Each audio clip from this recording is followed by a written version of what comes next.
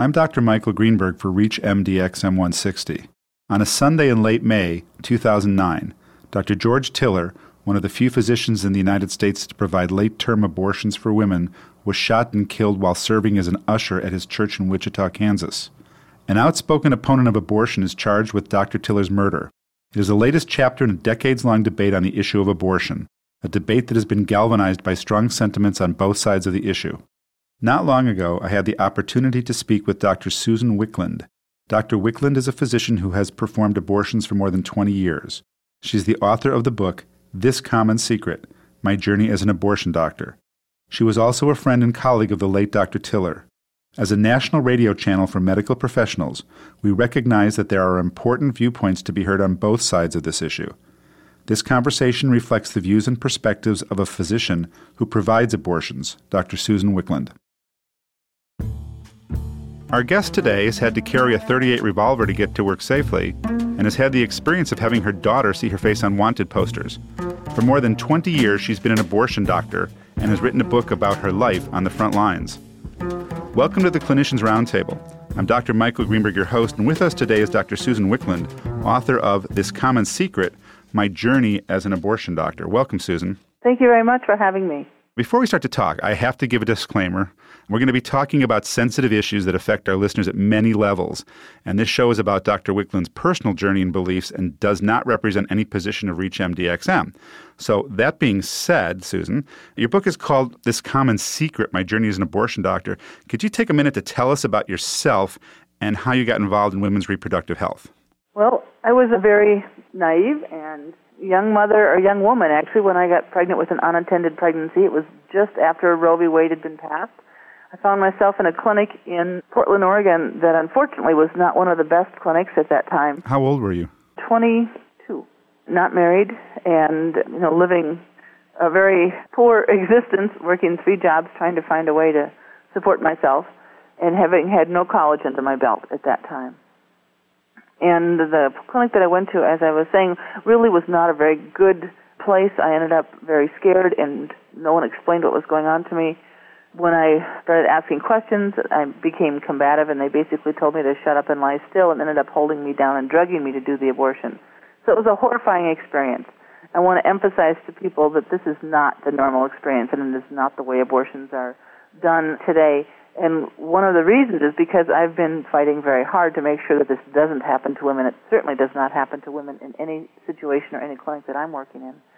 But as time went on, I had a child, I was married, and ended up going to medical school. It was not something I had ever talked about or thought about as a child, but it was a very strange set of circumstances. Did end up going to undergrad and medical school as a single mother, and was determined to learn to do abortions so that I could do them for my own patients in a much more sensitive manner. And it became evident shortly after I started a general practice in my hometown in northern Wisconsin that there was a need for physicians who would do primarily abortions in clinics that were scattered throughout the Midwest, that didn't have enough physicians, and didn't have physicians that were willing to put up with the protesters and the harassment. I'm not sure why I decided I could handle it, but I tackled that project, and that's what I've been doing for almost 20 years. So do you think your experience with your own abortion really was what got you to medical school, or was it more than that? No, that's not what got me to medical school per se. It is what pushed me to learn to do abortions so that I could do them in a better manner. But as far as going to medical school at all, again, I was a single mom. I had no education, but I had been involved in midwifery on a very basic level. I had my daughter at home and learned a lot from the woman that attended my birth, and really enjoyed trying to educate people about their health. It's something that just rang with me, and was at a Easter party and talking to a man who turned out to be a counselor, and at the end of the party he said to me, well, it's real obvious that you should be a doctor. And I can remember literally holding my belly and falling on my side in the grass laughing, thinking how ridiculous was that. I'd grown up in a family that didn't really push or put any value on higher education, and very poor rural Wisconsin family in that sense, and didn't have any resources. In fact, at the time I was living in a tent in a goat pasture, literally. And he had planted a seed, however, and within 4 months I'd moved into a little trailer house and was attending college and went through and did very well. Okay, so let's fast forward now to you're through with your training and you're starting to work in women's reproductive clinics. Can you talk about the early experiences? Yeah, at first, protesters didn't realize that I was a physician going in and out of the clinic all the time. But when they did figure it out, they targeted me, and I think for a number of reasons. One, I was a woman. They figured I was vulnerable. And number two, I had a young daughter. So as they often realize, and I think it's true, if you can harass the doctor's family enough, they will often stop doing abortions. This was pressure from the family. And they started protesting at our house, at the clinic, following me to the clinic, threatening death threats. This was before any physicians had been killed. Came to our home and blocked the driveway with big cement barrels, trying to keep me from being able to get out to get to the clinic. Followed my daughter to school, put up wanted posters around our town, went to her school and handed out flyers and posters that said, "Sonia's mother kills babies." And it just went on with the type of harassment. Luckily, I was able to withstand it. It was quite a journey. We ended up doing a piece for 60 minutes. I had not done any public speaking about it or talking out loud. In fact, I didn't even know if most of my family knew that I was involved in abortion care. But of course, that rather exposed it, and I found that I got more support in every area of my life the more people found out what was happening. How do you deal with it when you're trying to go to work and there's concrete barrels in your driveway? How do you get around those? Did the police help support you? At that time, no. Unfortunately, the place that we lived, there wasn't a lot of help from the local police. One of the reasons being, as they stated, there were more protesters in our yard and on our property than there were police officers in the county. It was a rural northern Minnesota county. So we didn't get a lot of help. And in fact, there were times when I had to sneak out of the house at night and go a back path through woods, etc., to get out of the house and get to another vehicle to drive, 200 and some 300 miles to work up in Fargo. Most of the time when we knew there was going to be blockade, when there was a lot of protesters around, I would just not go home. I would stay at someone else's home in the neighborhood or go from one clinic to the next and not get to go home at all. So you worked in multiple clinics. Why not stay just in one clinic? Was there not enough work there, or you were needed in multiple places? There was a need in many different clinics, and most of the clinics were only open for abortion care, usually 2 days a week. So there was a period of time, for instance, that I would fly on Monday morning to Appleton, Wisconsin, and do clinic for them on Monday and Tuesday, staying the night Monday night, of course. Fly home on Tuesday, and then drive up to Duluth, Minnesota, and do clinic on Wednesday, and then flying in and out of Minneapolis-St. Paul. Fly on Thursday morning to either Milwaukee, Wisconsin, or to Fargo, North Dakota on opposite weeks, and do clinic on Thursday and Friday, and then on Saturday often have one other clinic that I would travel to. I'm Dr. Michael Greenberg, and I'm speaking with Dr. Susan Wicklund, author of This Common Secret, My Journey as an Abortion Doctor. And we're learning about what she had to endure sometimes to get out of her driveway on the way to work. Whatever your position is on the subject of abortion or pro-life, it's a fabulous book. So we're not talking about the position, we're talking about the book. Susan, what was it like going to work with a gun and wearing a disguise? Well, I think at that point in my life, I was willing to do anything to get to the clinic. I just was not about to let anyone telling me that I could or couldn't perform abortions or that I couldn't work at my chosen profession. So wearing disguises was one way for me to be able to get in and out of the clinics without being identified by the protesters and therefore endure a little bit less harassment. And the 38 Special, I grew up with guns. I'm very proficient with firearms, and it was a natural thing for me to go to when they started murdering doctors, calling it, of course, justifiable homicide. So a bulletproof vest and a concealed weapon became part of my normal attire for quite some time. How do you feel about all the pro-life activists and the way you were treated and the methods they used to try and stop you?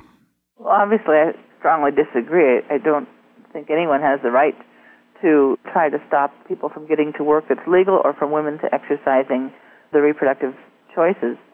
The thing that's been so important for me in doing this book is to try to get out the word and let people understand, help people understand how common abortion is. We know that almost 40% of women in this country will have an abortion at some point in their lives. So to try to say that it's not common or that it's rare is just not true. But yet women don't talk about it. And part of that has been a rhetoric that has come up in this country that tries to shame physicians and also tries to shame women. And we are letting it happen, and I'm trying to turn that around, trying to get people to talk about it and understand that it's a good thing to have choices.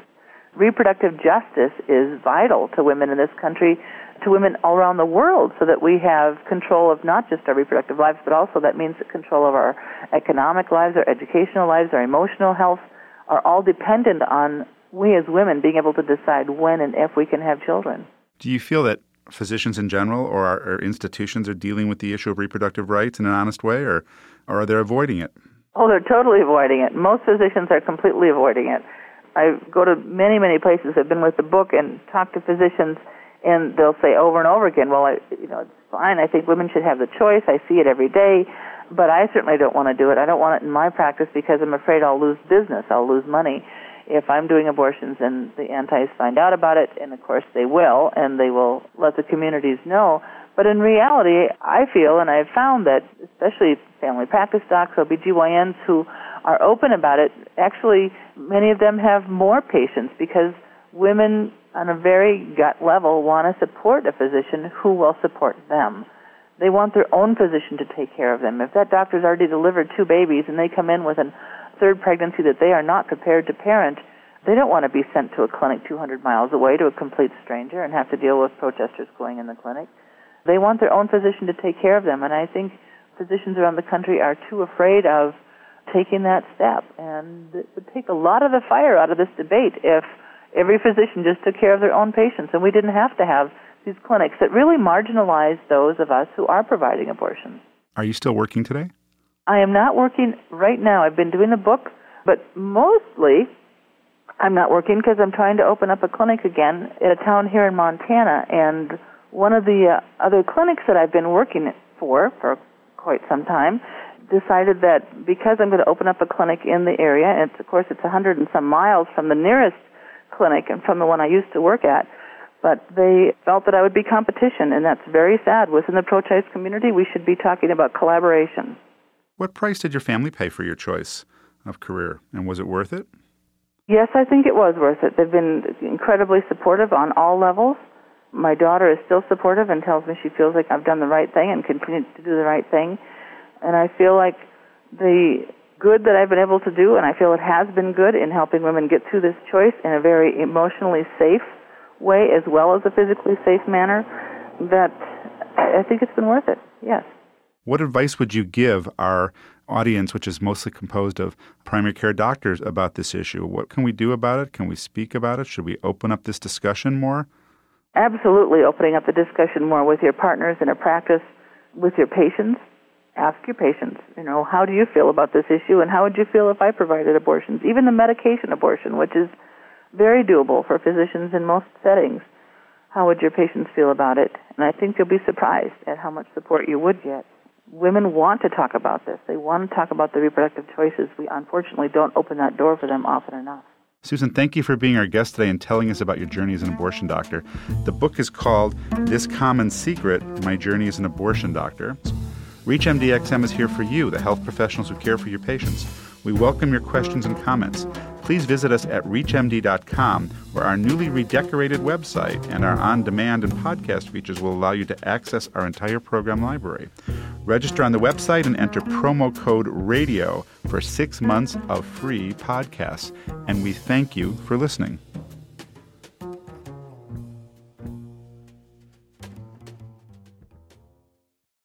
As we take the opportunity to reflect on Dr. Wicklund's interview, some numbers may help us gain insight on abortion around the United States. Data first culled in 1996 and cited as recently as 2008 tells us it is one of the most common minor surgical procedures in this country. As of the latest research from 2005, an estimated 45 million women have had legal abortions here since the Supreme Court decision of Roe v. Wade in 1973. Nearly 90% of counties in the United States do not have an abortion provider, and almost half of the states in our union, 24 as of this recording, require a waiting period before an abortion procedure can be completed. 32 states require mandatory counseling. The bulk of this data comes from the Guttmacher Institute, a nonprofit organization focused on sexual and reproductive health research, and from Physicians for Reproductive Choice and Health. As a final note, Dr. George Tiller's family has announced that his clinic, Women's Healthcare Services Incorporated in Wichita, Kansas, will close permanently. The clinic's closing reportedly cuts the number of facilities in the United States that offer late-term abortions to 2. I'm Dr. Michael Greenberg for ReachMD-XM160, the channel for medical professionals.